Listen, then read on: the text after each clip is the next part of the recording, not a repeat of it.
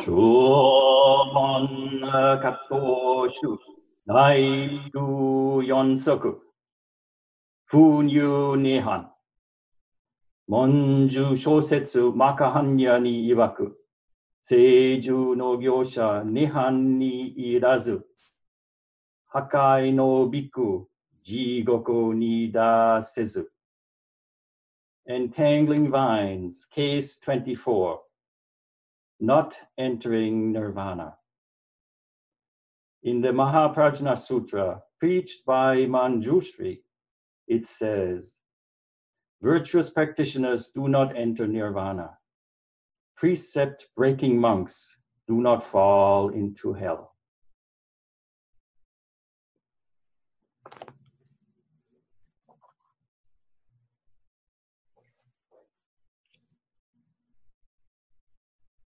Good morning. It's wonderful to see you all. It's wonderful to be able to connect in this way using this electronic medium so we can be together even though many thousands of miles are between us. And I can't help myself as seeing or feeling that somewhere Jōshū Rōshi is also connected, not just as one of the participants, but with all of us, with all of our hearts. No electronics are needed. So please today during this talk, feel free to move, feel free to rustle, whatever it is. It's, even though it is the formal treatment of a koan from the Shūmon Kattōshū, from the Entangling Vines connection, please don't feel too formal about it. So it's always difficult, and at the same time, I would say it's also easy to give a talk like this because it's not a matter of choice.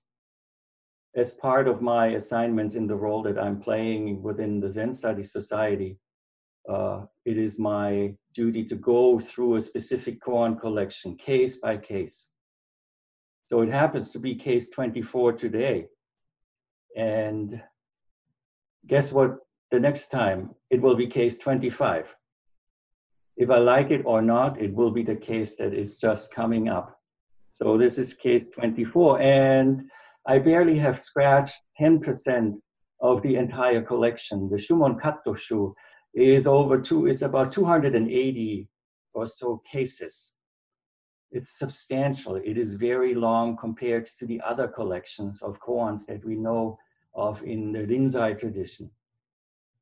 I am sure we are all familiar with the Mumonkan, the gateless barrier, with its 47/48 cases, and the Hikigan-roku with 100 cases. This is 280 plus. But it is a little different. It's a little different than both the Hikigan-roku and the Mumonkan by the fact in the Shūmon Kattōshū you find only the case itself. It's only the honsoku, just the case, no preamble, no commentary after. So that's a very interesting thing to say about the Entangling Vines.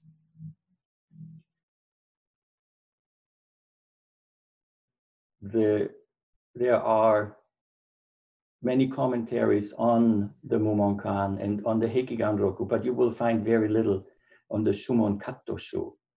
But there are overlaps as well. The Shūmon Kattōshū has many of the cases that you find both in the Mumonkan, in the Hikigan-roku, but also the Shōyo-roku and other collections of koans.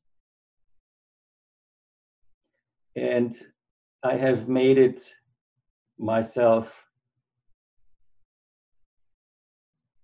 homework to learn how to read those cases in the way that Jōshū Rōshi would have read them. It's my expression of gratitude to him.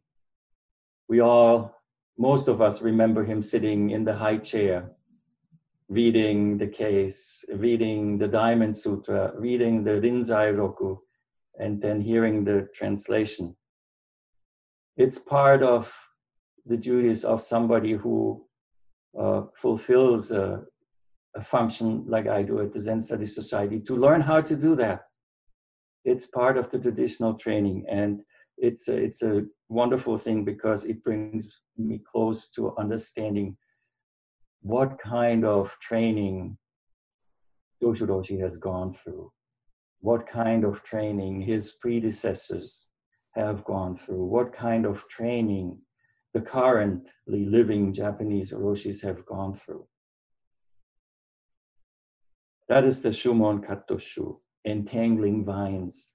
Now, of course, vines grow all over, and the entangling vines means it's the words, it's the explanations, it's the koans themselves in which we entangle ourselves by thinking about it, by not being able to free ourselves from the vines. But what's also important to know and to recognize is, even though they might entangle us, they are alive as well. Vines live, vines grow. So let me see. It is a portion that we have here that is quoted from the Mahaprajna Sutra as preached by Manjushri. You can find the entire Mahaprajna Sutra, and this is in the first fascicle of it. Virtuous practitioners do not enter nirvana. Precept-breaking monks do not fall into hell. Yesterday, I went down to the bookshelf in our living room and I picked off the first edition, the first issue of the magazine Zero off the shelf. And the Teishō that Jōshū Rōshi has in there is a Teishō treating case 23 of the Mumonkan. And it is the sixth ancestor saying, do not think good, do not think evil. Where at this moment is your original face? Honrai no Memmoku. And there is a parallel between these two cases. Both of them speak to the two-dimensional world and our human mind creating such a two-dimensional world. Hell and heaven are as oppositional as good and evil are. And many koans actually speak about that. In the Shūmon Kattōshū, just a few cases before this case, case 13 also deals with hell. And let me just tell you what it says. Sai Rochu asked Jōshū Jushin. Jōshū Jushin is the Jōshū with Mu, with the puppy, whose lips were emanating golden light in whatever he said. So Jōshū Jushin was asked, have any of the sages ever fallen into hell? They're the first ones to go there, replied Jōshū. But they are enlightened teachers, said Rochu. Why would they fall into hell?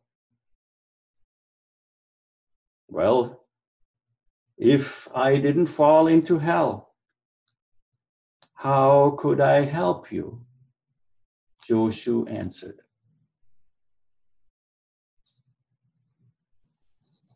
Maybe our Jōshū Rōshi is waiting for us in hell. We better take a trip there one of these days. I'm pretty sure it's not that far from where we are right now. And to illustrate that, I wanted to share with you two stories that you can find in the Zen Flesh, Zen Bones of Nyogen Senzaki and Paul Reps that speak about hell. And the first one is even more so suited for this occasion, because the main teacher in this case is Dokurō Jōshū.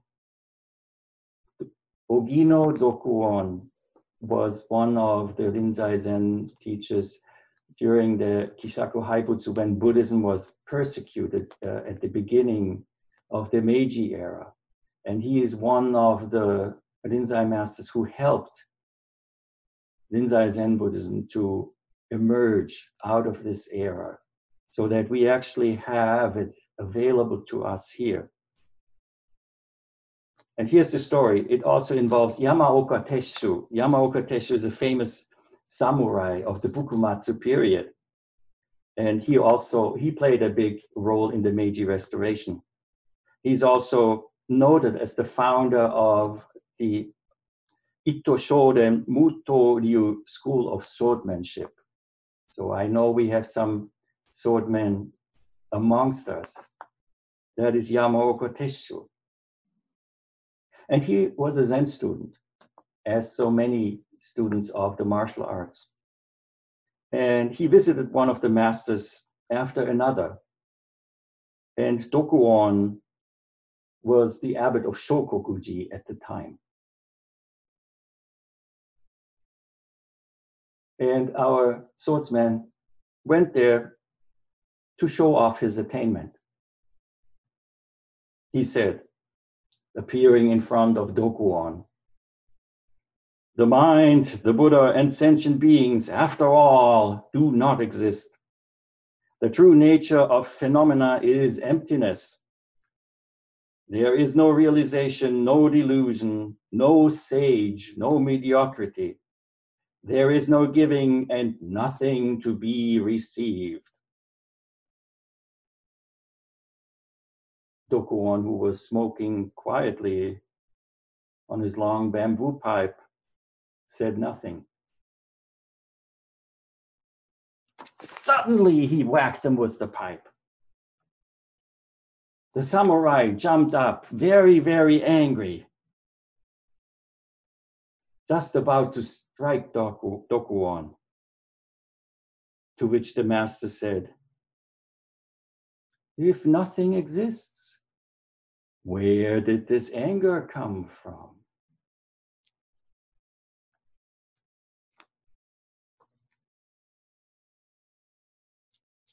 Every time I find a story like this, every time I find something in this Rinzai tradition after Hakuin, it is so delightful and heartwarming to see the connection with the blood lineage of that we all have.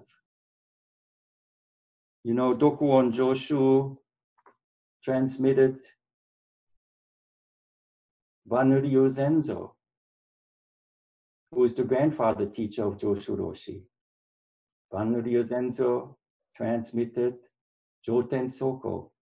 Joten Soko transmitted Kyōzan Jōshū. This is being exposed to family stories. So here's the second one. It's about another soldier. We are now many, many years before that, in the time of Hakuin. Hakuin Eikaku lived. If you are a musician, it will tell you something. If you are a connoisseur of Western music, it's about the time of Johann Sebastian Bach. That is the time of Hakuin. So the next time you hear music by Bach, you can think about that he could have gone and visited Hakuin. They lived about the same time. 1600s, let's say, is about the ballpark. So here is a story about Hakuin.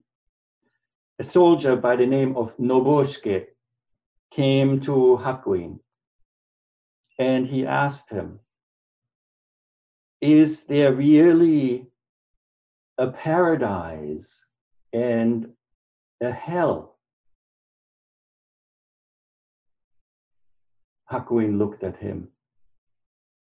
Who are you? He inquired.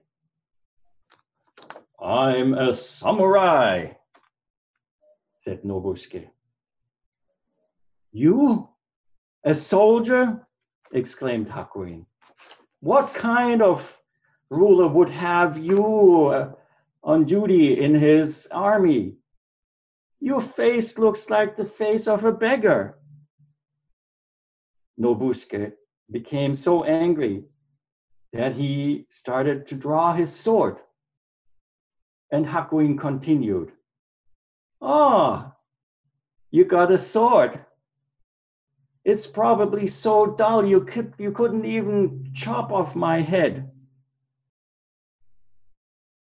As the samurai pulled his sword,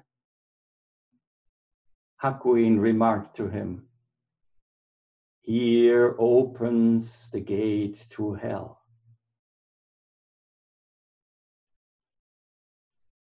The samurai stopped and returned the sword and bowed deeply to Hakuin, who replied, "Here open the gates of paradise."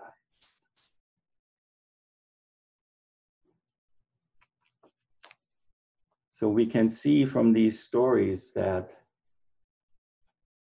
heaven and hell, paradise and hell, Nihan, Nirvana, and Jigoku, hell, are a topic for a very, very long time. And many religions, world religions, have made a pretty strong run on banking on heaven and hell. And those of us who have sat through many, many Teishōs of Jōshū Rōshi will also remember that he mentioned heaven and hell on several occasions, sometimes remarking there are no restaurants in hell and there are no bathrooms in heaven.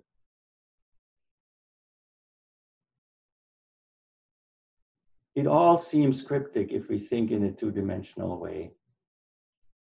But when we sum all of it together, it comes to the teaching that there is no separation. If this is like this, then that exists. And as long as this and that exists, neither of them is perfect. That's why you cannot go to a bathroom in heaven. That's why you can't go and dine out in hell. So for that, heaven is a topic that is very well treated, but not so much the topic of hell. That's why I would like to spend just a little time looking at the Google map of the hell realms in Buddhism. In traditional Buddhism, in the scriptures, in the Pali Sutta Pitaka, there is a description of what's called Naraka, which are the hell realms.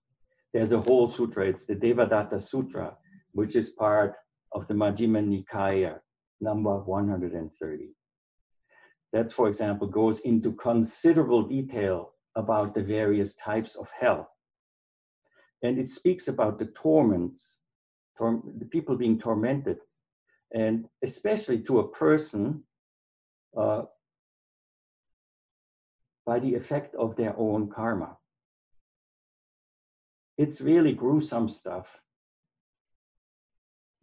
On television, it would be, if you would put a screenplay to it, it would be probably rated in a way that you can't show it to anybody who is faint of heart. So wrongdoers are pierced with hot iron, sliced with axes, and burned with fire. But also there are hells that are even worse than that. They are cold hells. The ice hells. When you look at some of the paintings that you see in the Tibetan art, you can see those ice hells. The ice hells are described as frozen, desolate plains or mountains where people must dwell naked. Here's the list of the ice hells, if you want to take a ride there.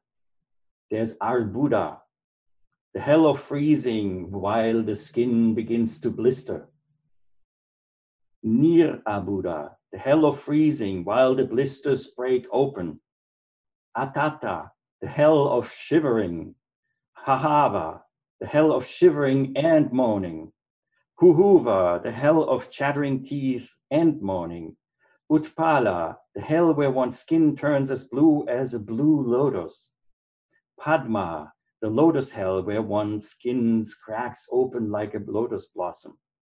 And Mahapadma, the great lotus hell where one becomes so frozen, the body falls into pieces. And then you're not done. This is just the entry into the hot hells. The hot hells is really something that we can experience with our global warming and the climate change more often than we want. The first one of the hot hells is Samjiva, where you will be revived after you had fallen apart in the ice hells. So just so you can experience everything with the proper attention. Samjiva, the hell of reviving or repeating attacks. Kala Sutra, the hell of black lines or wires used as guides for saws. Samgata, the hell of being crushed by big hot things. Raurava, the hell of screaming while running around on burning ground. Maha Raurava, the hell of great screaming while being eaten by animals. Tapana, the hell of scorching heat while being pierced by spears. Pratapana, hell of fiercely scorching heat while being pierced by tridents. And Avici, hell without interruption while being roasted in ovens. Sometimes we might ask, why is it necessary to describe hells in such detail? We don't have to go far to experience hell. Hell as a state of our own mind and our own being is something that is quite familiar to us.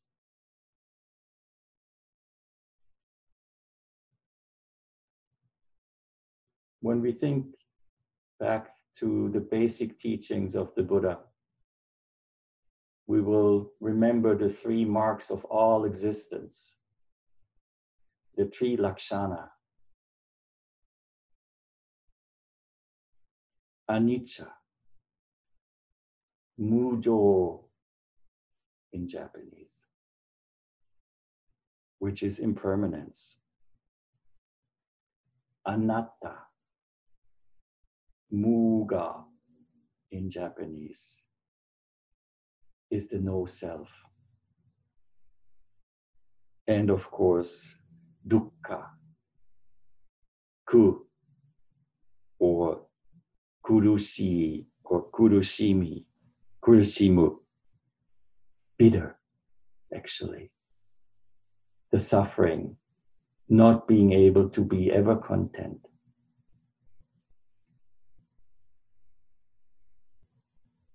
And all of this comes into play as we have been taught in Tathagata Zen through Jōshū Rōshi. As soon as a fixated self, a self that abides, comes into existence, we get to experience these three marks of all existence.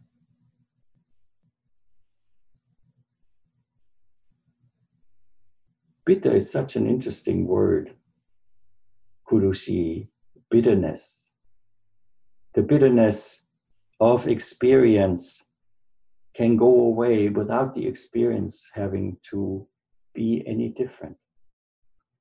And we experience it in Zazen very often. When we sit, remember when we started our first sittings, whenever that was, it was very difficult. Often I say the only thing that Zen practice can guarantee you is that your legs will hurt, your back will hurt. And that is one of the really important steps, that we become aware of what we are feeling. And not only what we are feeling, but what is being built on top of that feeling. Now this goes right into Nehan and Jigoku, goes right into the understanding of Nirvana and hell.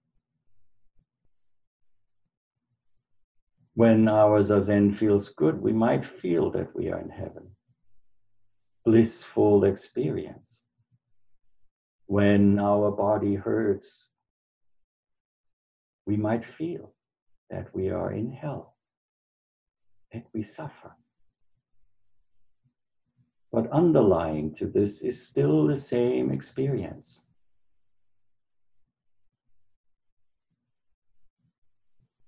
The experience of what is right now is called in Buddhism tatata, sometimes also called dharmata, shinyo in Japanese, things as they are.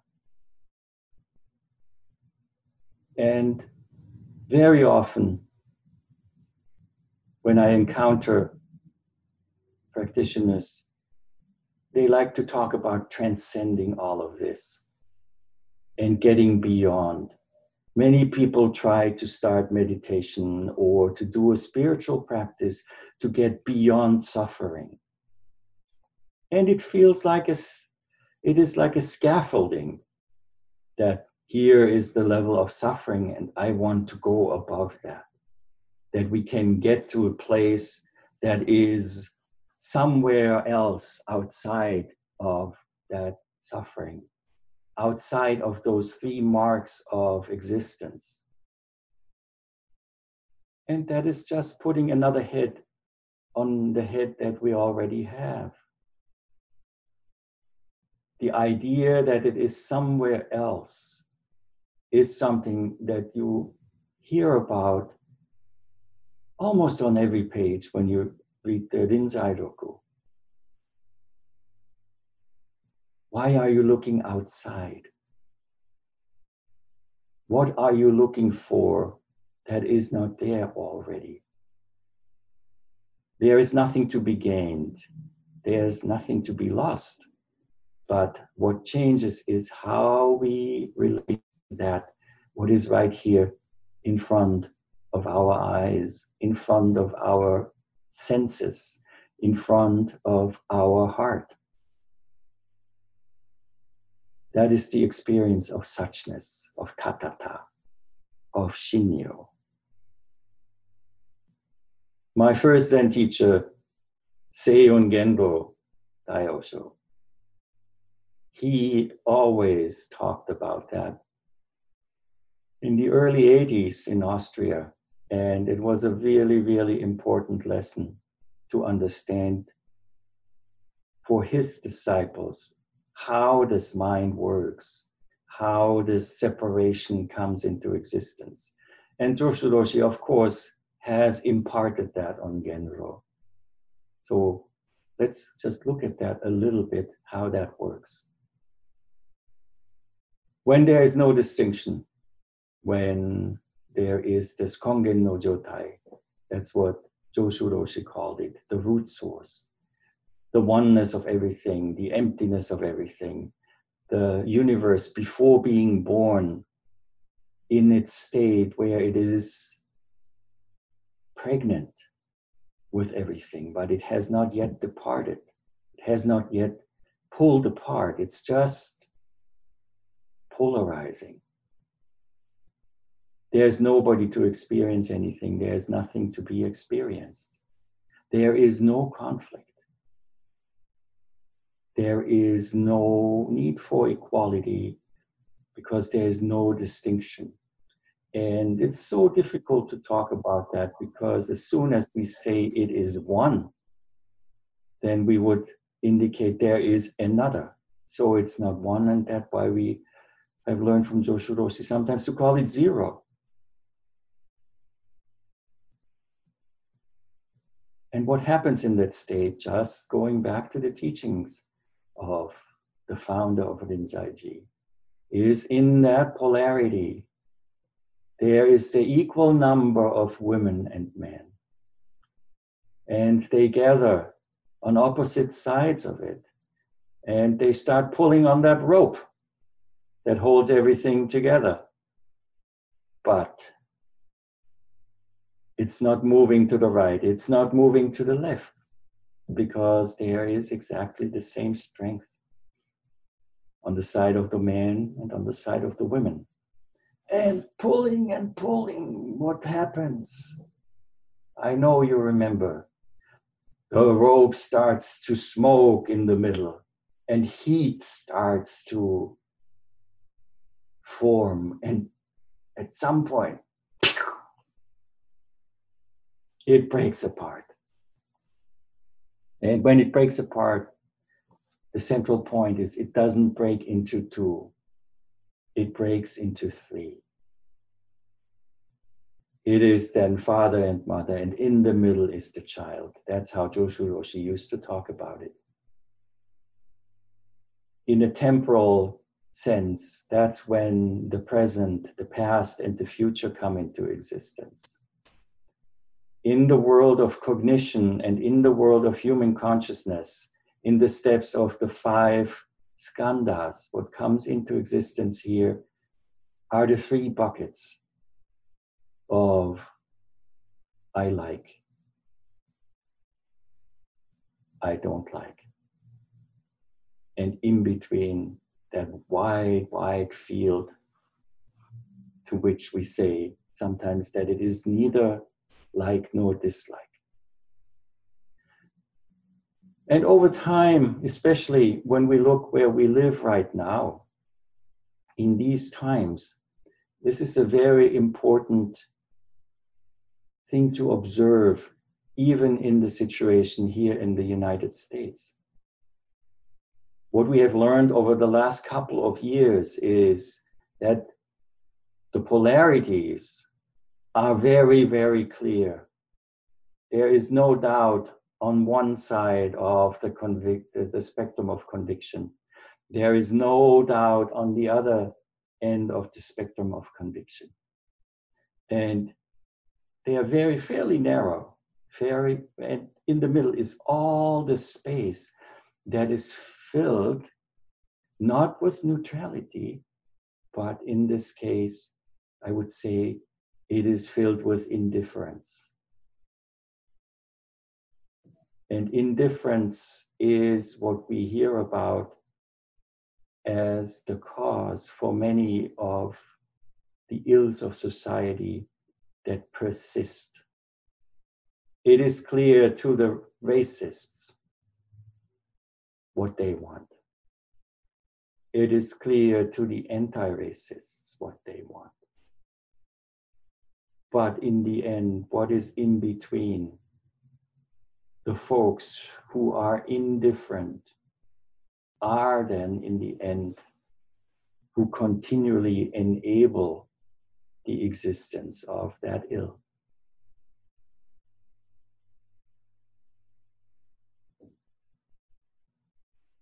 We also learn to apply that to ourselves. And we see that everything that affirms this I am self, this fixated self, is experienced as, that's nice. Give me more, give me more. That what negates the self is seen and felt as, I don't like that. I reject that. This is painful. I don't like it. And again, very little feeling for that, what we feel neutral to.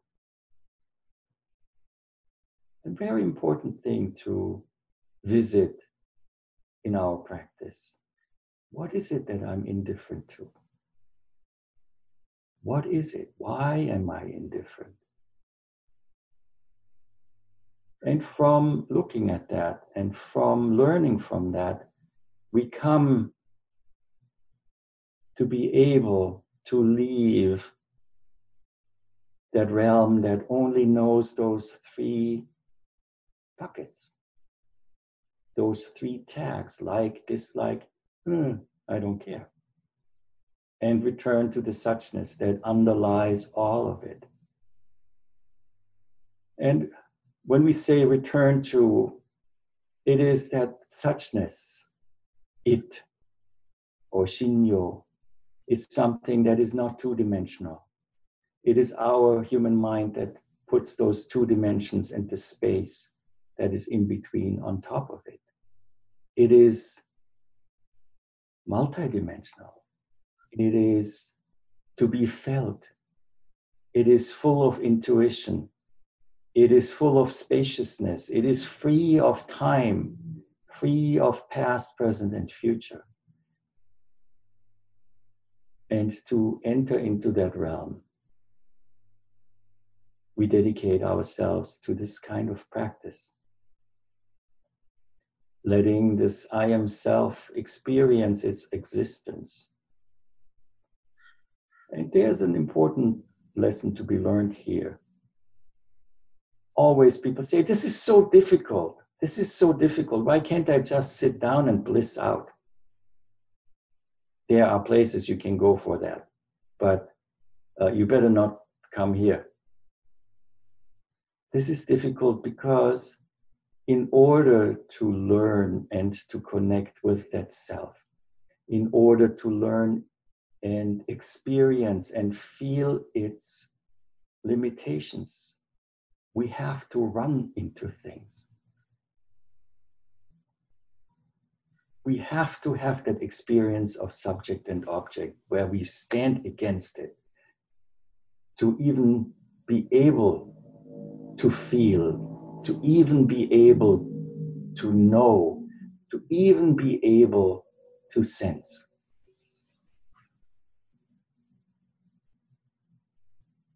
And then taking that step to leave that two-dimensional place of good and evil, of heaven and hell, we have to step out of this judgment that constantly happens. Jōshū Rōshi used to call that two-dimensional place a flat-faced place. Heimenjō, flat-faced place, where you are stuck between the polarity. But in Zazen, with the breath and with our cognition becoming like the ripples of the surface of the ocean, we return to that pre-dimensional place of no judgment, the pre-dimensional place of the world of intuition, Chokkan no Sekai, where it is not about knowing, where it is not about understanding, where it is not about being able to answer facts, to answer questions, but where the quality of our being resides.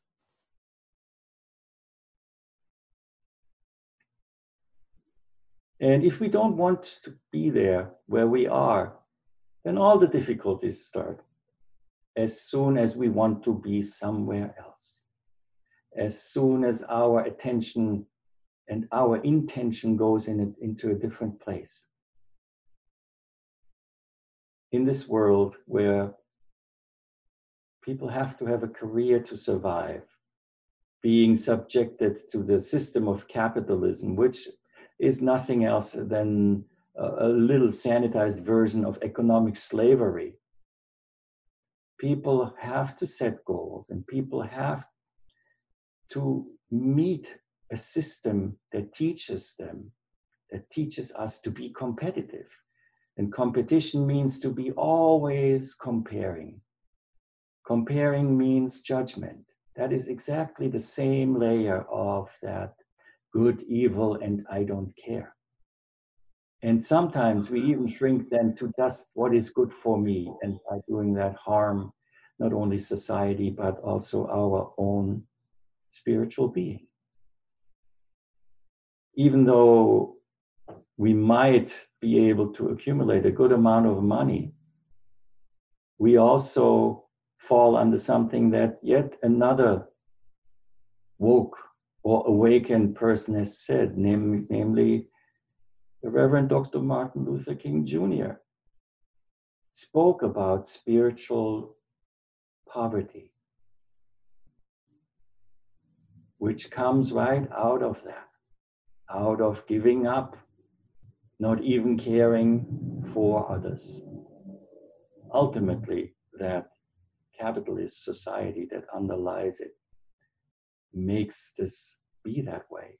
And if we follow it through in the Buddhist terms, we will end up in the center of the Dharma wheel that is turning all the time, where we find the three animals, where we find the snake, the rooster, and the pig. Greed, ignorance, and delusion.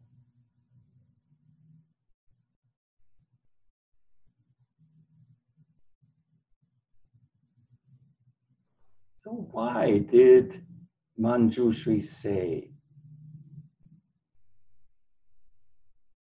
that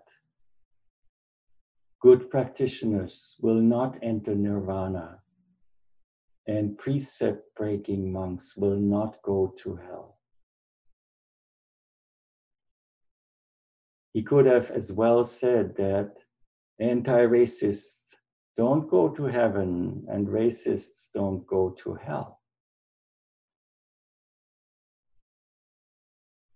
What is being pointed to here, very, very importantly, is the human projection of good and evil, the human judgment of heaven and hell limits us and only creates places that in themselves are incomplete. Why are we doing all of this? Why do human beings engage in spiritual paths? Why do human beings have religion? Out of a deep longing for completeness, becoming complete. Ideas of God, ideas of divinity come into existence to allow people to feel that completeness. If not in the present, then maybe in the future, the promise of heaven. Or in certain religions right now. But it is there for the human being to fulfill that need of becoming complete. Why do we look for partners? Again, it's that deep-seated human longing for completeness. And what the practice teaches us, what the ancestral teachers, going back to the Buddha and before, teach us, is that it doesn't lie on that surface that is two-dimensional of heaven and hell, of good and evil. Now here's a little provocative thing that I want to tell you. One of the things you have to do, and we have to remind ourselves in this practice is, and this is actually spoken about in Tibetan Buddhism quite a lot, is to give up all hope. What? You're telling me to give up all hope? But I'm coming here in the hope to become more complete. I'm coming here in the hope to awaken. I'm coming here in the hope to receive this or that teaching. And now you tell me, give up all hope. Are you telling me there is no hope? These are two completely different things. Giving up hope is the same as saying, give up all fear. Hope is putting our point of concentration and intention somewhere in the future, somewhere into a place that we want to be. It's not different from fear. Fear is putting our concentration, our experience into a place that is not here, but it's a place we don't want to be. Fear and hope are very, very similar.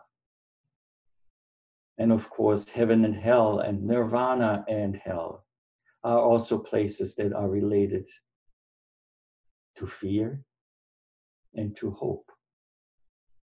Yet in this practice, we have to give up all hope. We have to give up the looking anywhere else. There's a nice connection here with the Italian writer, Dante Alighieri. Remember, he wrote Inferno. And he writes about himself as a pilgrim embarking on a spiritual journey. And he is guided by the soul of the Roman poet Virgil. Dante travels down through the 9 circles of hell and witnesses the punishments eternally suffered by the souls of deceased sinners. And do you remember what the sign above the entrance of hell said? As you reach the gate of hell, there is a sign. And that sign says in Italian, Lasciate ogni speranza, voi che entrate. Let all hope go, ye who enter here. We should take that sign and put it over the entrance of the Zendo. The Zendo is not a place for hope. The Zendo is not a place for fear. Let all hopes go. Now, one more note about the Shūmon Kattōshū. Dai Niju Yonsoku, case 24.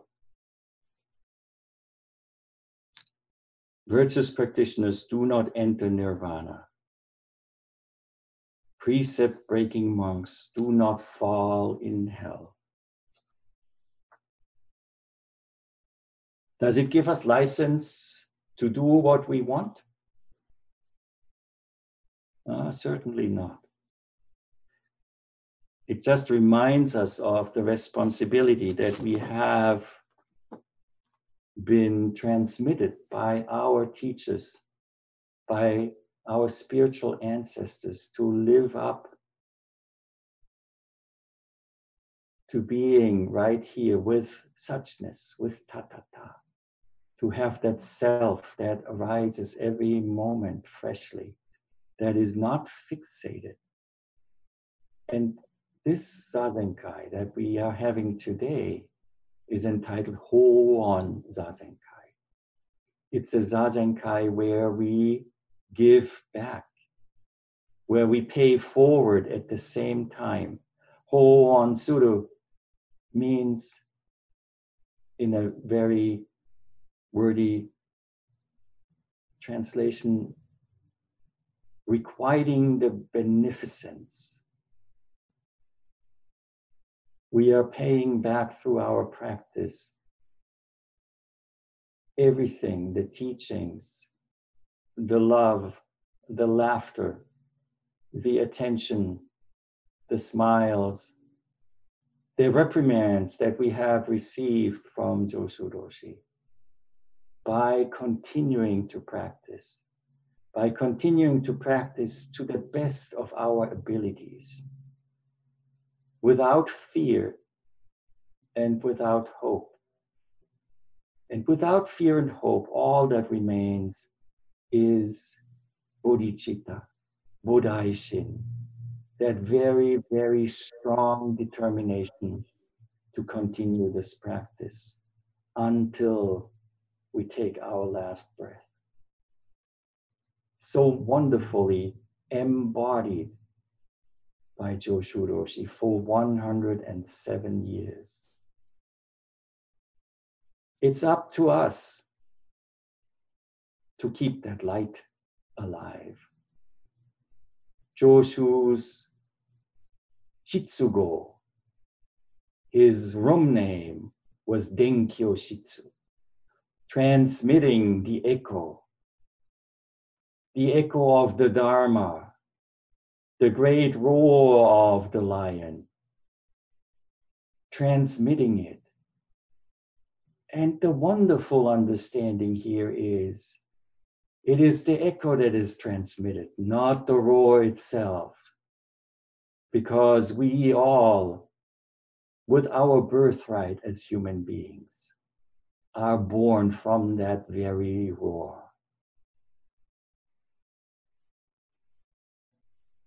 I want to close this talk by returning to the reformer of Rinzai Zen in Japan, Hakuin Eikaku.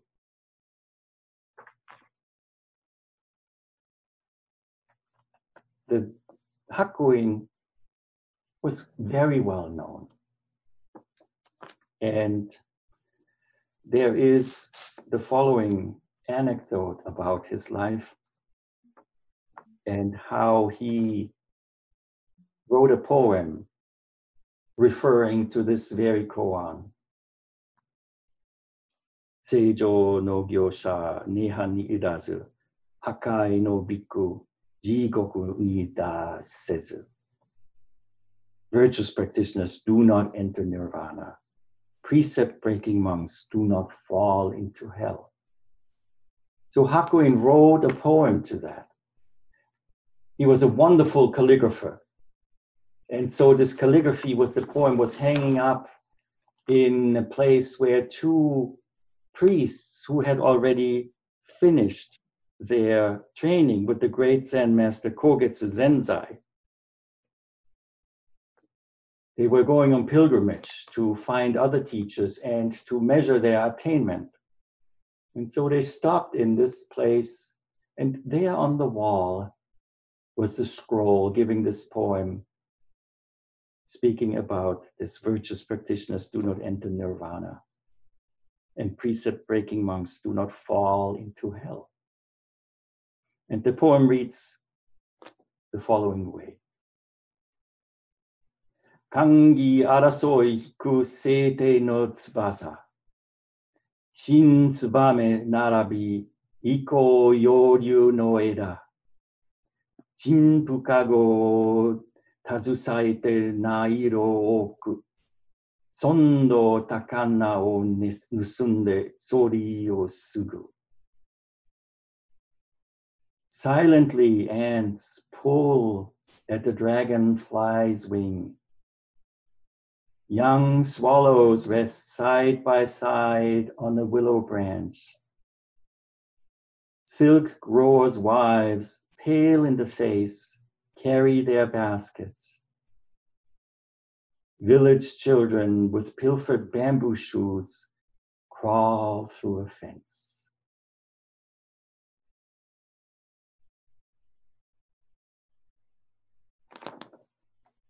After hearing this verse, after reading it,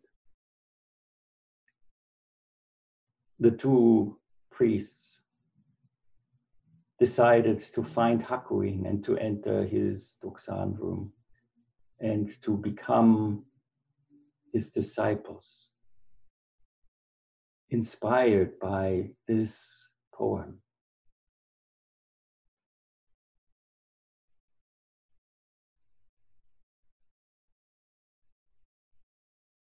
All it is what is. The sirens at Rinzai-ji, the helicopters flying above, the weed whackers and leaf blowers, Donald J. Trump, Mother Teresa, all just as it is. without fear and hope, without heaven and hell. We proceed at the tip of the arrow of time, of the arrow of the trajectory of our lives, forward, giving full credit, gratitude, and the deepest imaginable thanks to Jōshū Rōshi, to all male and female ancestors, to our fellow practitioners, to the Sangha, to the Dharma, and to the Buddha.